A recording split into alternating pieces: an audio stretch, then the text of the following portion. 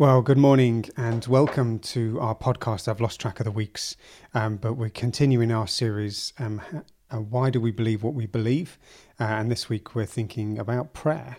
Mm-hmm. So yesterday in the service, I shared a little bit about the kind of biblical history of prayer in a very brief, skirty way, looking at different kind of periods of Old Testament and then reflecting a bit on Jesus' teaching on prayer. But I think prayer's a challenging one, and I think probably we've all got some horror stories of people who've probably spoken out of turn within church and friends as well. I think prayer's quite a challenge, really. Yeah. And I've certainly felt uncomfortable sometimes about what I've seen around me. Certainly some youth festivals and other things about how people talk and pronounce God's healing on someone, seemingly on a bit of a whim. And I've also, I've heard stories about where people have had, really direct answers to prayer. I think my kind of general perception is there seems to be a kind of trajectory of hyping up things, certainly in certain things that I've been involved in, where the person at the front feels that they can pronounce kind of answers to prayer on people, and I think there's probably more hurt people than. Oh, it's funny. It's just last week I had it. I went into town by myself, and in the middle kind of area, opposite Next, there were very young, looked very young Christians, playing the guitar, modern worship songs, and I just got my attention. I looked around, and there's just a big sign saying, "Come here for prayer and healing." I think were the words. No, prayer and healing here. That was it. A big cardboard sign painted, prayer and healing here. And it was interesting because I felt really tense. It's like on the one hand you would think I should have thought, oh yay, that's nice. That's something to get involved in. But actually, my experience as an adult Christian has been that actually that often leads to more harm than good. So why should I see the word prayer and healing and feel worried rather than, happy? But I think that probably comes from experience, and not just so much my own experience, but that of many other people, and how that's actually often led some of my friends who wouldn't consider themselves Christian to be not considered Christian because they have seen particularly evangelical friends be, very kind of, oh, I'm praying for you, and that kind of not go anywhere. So there's some caution I have to it. So there is, and I suspect it comes with age and a bit of maturity, if we can claim maturity. I don't know if we can, but certainly we've got some age on teenagers. And I think there is this, kind of stages of prayer. And I think there's this, maybe a first stage of saying, prayer, you're praying, God will answer everything, and all we need to do is pray harder. And I think that's probably where a lot of people stay. And I think when we say prayer, I think they mean, or I think we think in our heads, or that thing we say before we go to sleep, or that thing someone says over me when I'm struggling. And that's kind of probably where we stay. Yeah. And I do think we kind of bring together, or bring in our faith this kind of big sack of unanswered prayers that kind of weigh us down. It's like, how, if I believe that God answers prayer, how come I've prayed all these times and God hasn't changed it? But I thought it was very interesting you going through the Bible, and this was a sermon that we hadn't. Sometimes we talk about what each other's going to say. This wasn't one, so I kind of came to it fresh yesterday, and the idea of going through the Bible, seeing the kind of almost the baby steps of prayer increasing, and that to me really modelled what we've talked about quite a lot, which is the stages of faith. It modelled that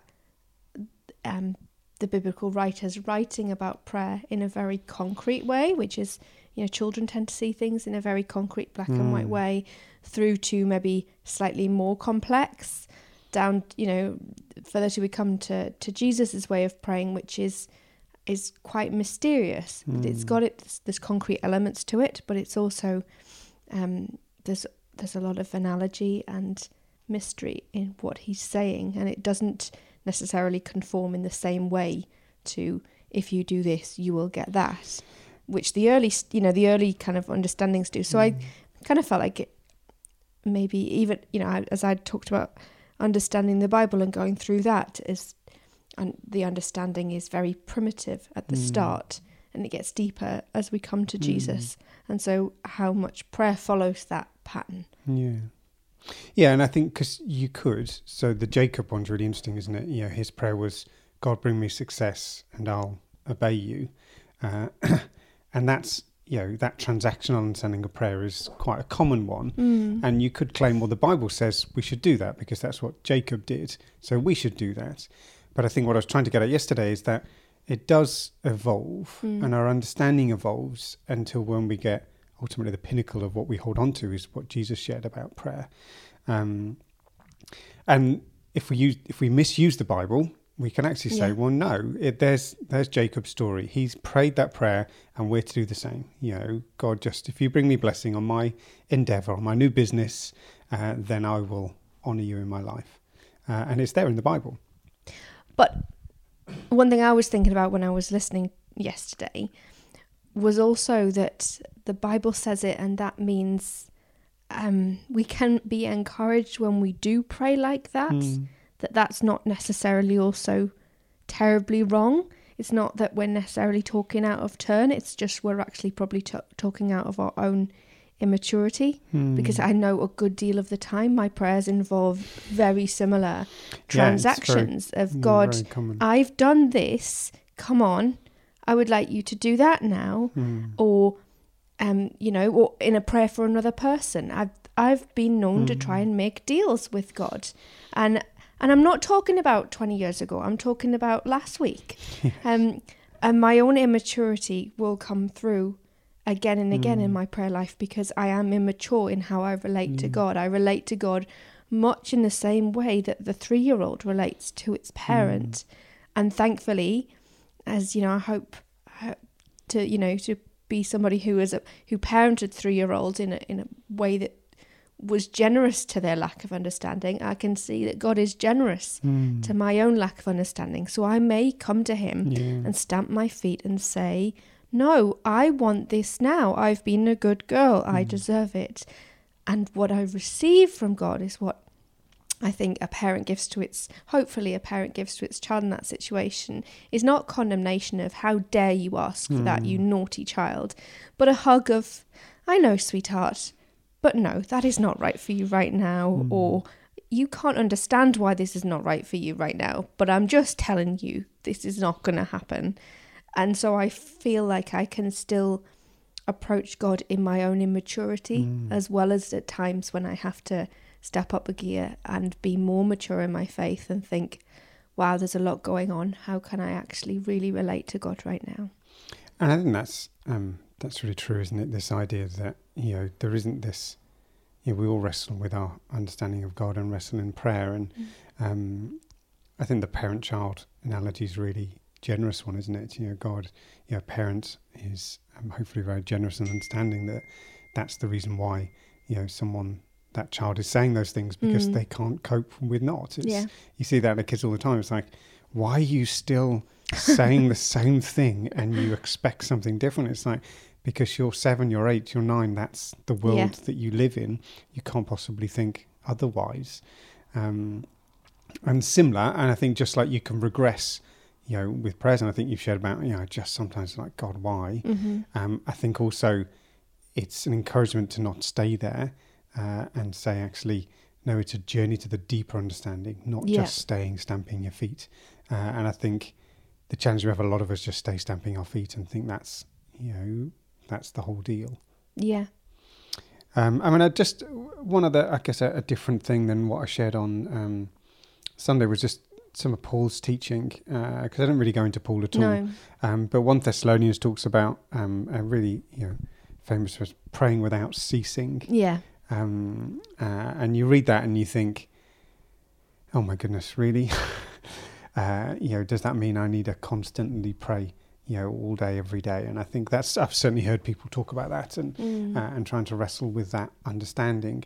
And I think it helps in some ways, because I think Paul moves us on from some of Jesus' teaching in that, if we believe that prayer isn't just a shopping list or a way of us absorbing ourselves at the end of the day, if it's not just about, kind of break the glass in emergency, if it's about an ongoing understanding of the kingdom of God and God's rule in your life, and to be like Christ in our life, and then prayer without ceasing is a very natural way of expressing that, because it's, I guess other people might understand, when we use that word prayer, kind of, I guess, prayer comes quite loaded, doesn't it? But the idea of, contemplative is a word that comes to mind. I guess words of being with God without ceasing, relating to God. I think it comes down to whether what we mean by prayer is talking.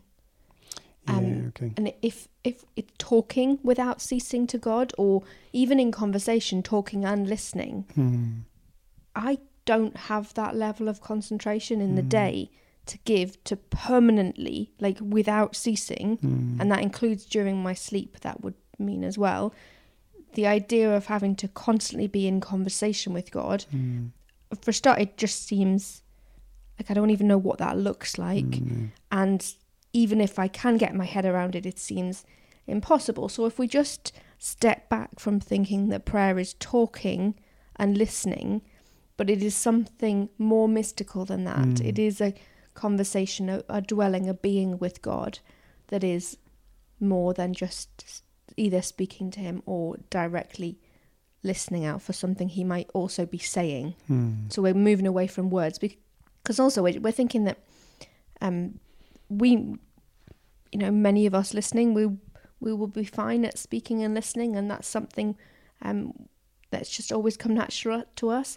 There's other people throughout their lives have actually had problems with speaking this, and if various different mental impairments might mean that actually talking or thinking in certain ways are a problem. So if you say you can only pray if you can, verbally or use your mental faculties to produce a string of words, that puts us in a bit of a difficult place. I guess words like dwelling and being, dwelling with God without ceasing in our lives. So I think this moves us away from, being a Christian, you just rock up on Sunday and that does it. It's not. It has to be integral to every part of our lives. So the decisions we make, the conversations we have, the humility that we have, the generosity, the love we have for each other. But I'm just slightly concerned, because I've been to a lot of talks on prayer in my adult and my teen life that have said things like, it's not just about rocking up on a Sunday. And I think that's actually just led to so much guilt in people's lives, because yes, perhaps going back some 100 years ago, there was this idea that you would pray on a Sunday and that's when you did your prayers. But certainly since the rise of evangelicalism, there's this feeling that you're also not just supposed to be a great Christian on Sunday, you're supposed to be a great Christian absolutely everywhere else. And that's exhausting, to feel that need to always be praying, always be showing up to God.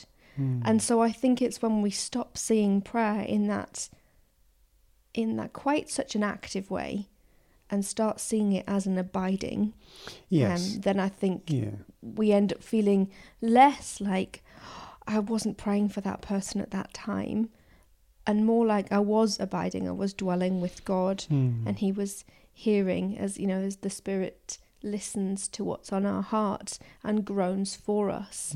So, but even so, are we praying when we're, are we praying while we're watching the telly? Or, there's other times when, are we abiding with God then? But I have to think, yes, there is a way in which our spirit continues to do the thing called prayer. I think so. I think there is because it's an ongoing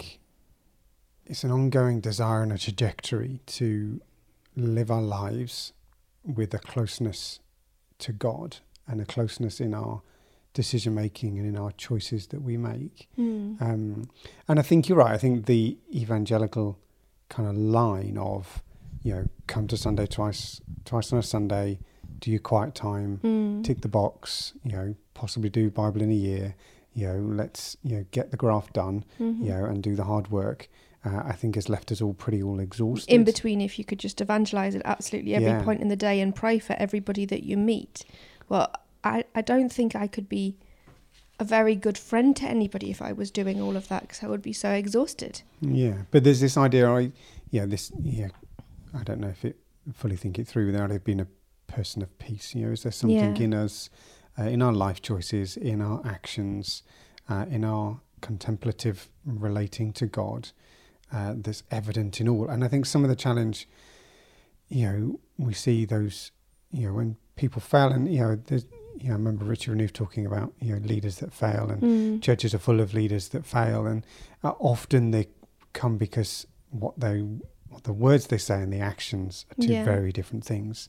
And I think there's a honesty that Paul's trying to get us to that says your word and actions flow from each other, and if we're not living out what we say, or living out what we living that out within our prayer life, within our relating to others, if there's a duplicity in some things, and we all mess up, we all make mistakes, we have different characters, that means we relate to people in different ways, but I think if there's an earnest desire to dwell with God and relate to God, I totally agree, we need to move away from this, I've just got to get my prayers done, or if I've not said my prayers today, or I've not done that today. I don't think that's the freedom that kind of Christ was talking about, and I don't think it's the freedom that Paul was building on. I think a lot of that comes from just recognizing our own imperfection. I think we need to strive for imperfect prayer. And I think that means if what comes most natural to us is breaking the glass in an emergency, I also think that's going back to a bit of that while we learn how to pray again. So rather thinking, I know of this great Christian who I follow and I can see that they have this amazing prayer life. Well, I don't know how to pray like that. They've learnt that from their walk with God. And so rather than trying to start from the very complicated steps, start with the things that come easy to you. And that's really important, because I know some people who really love a regimented system. They will do the Bible in a year. That would be really good for them. And other people that it is like, oh my goodness, I can't keep up with that. And I think if we're not careful, we say this is better than that.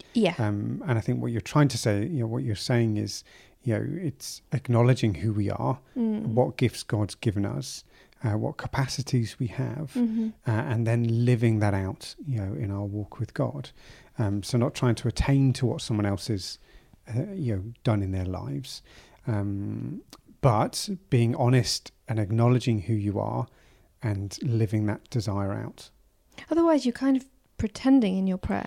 Yeah. You might be sitting for hours and just having this great time of meditation and prayer, but actually if deep down your heart is not in it, then would it not have been better for you to just say, hi God, please could you look after such and such today? Would that to God have been more, authentic, more real, more, close to your heart and his? And I love it when you ask children to pray. And Jacob, every time he does the prayer at dinner time, he says, thank you, Lord God, for this special day. Thank you, Lord God, for this special food. Amen. Even if he's not going to eat it. Even if he knows he's going to hate it. That's true. But let's not get too sidetracked by Jacob's fussiness. But there is something of, he sees that before God it is a special day, and we come to God in anticipation of a special day. And, when children pray for you to get better, they say, please make mummy's back get better. Amen. And I don't think that is a prayer that is lacking sincerity. I think that's a prayer that is exactly where that person is, and that's what they need to say to God. And I think some people are really great at kind of talking in kind of elaborate language or sound coming across as really poetic and romantic, and other people aren't.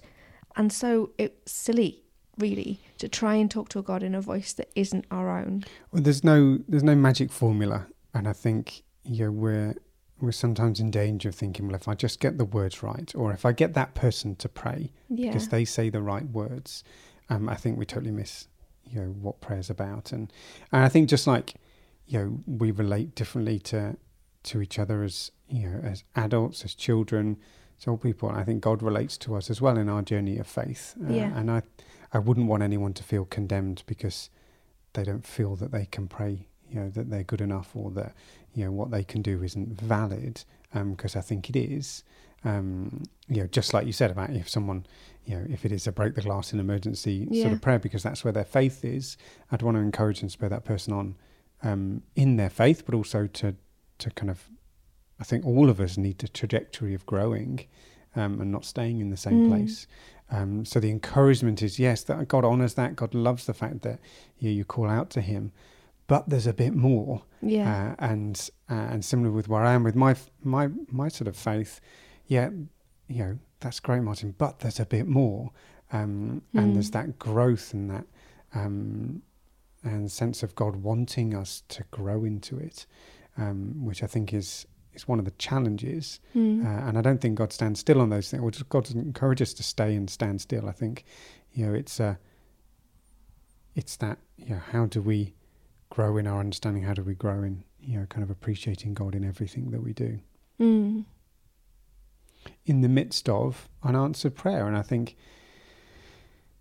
it's a real minefield. I mean, I've sat with people who've, desperate to see change in their life, desperate to see things, go in a different path, desperate to see healing, desperate to, family circumstances or jobs to change. And I'll pray with anyone. I'll pray that, that God brings about, sort of reconciliation or healing or moving forward. But often it seems that growth in that dark place, or the challenge of the dark place, is just another part of our walk with God. It certainly doesn't seem to me that prayers always get answered. And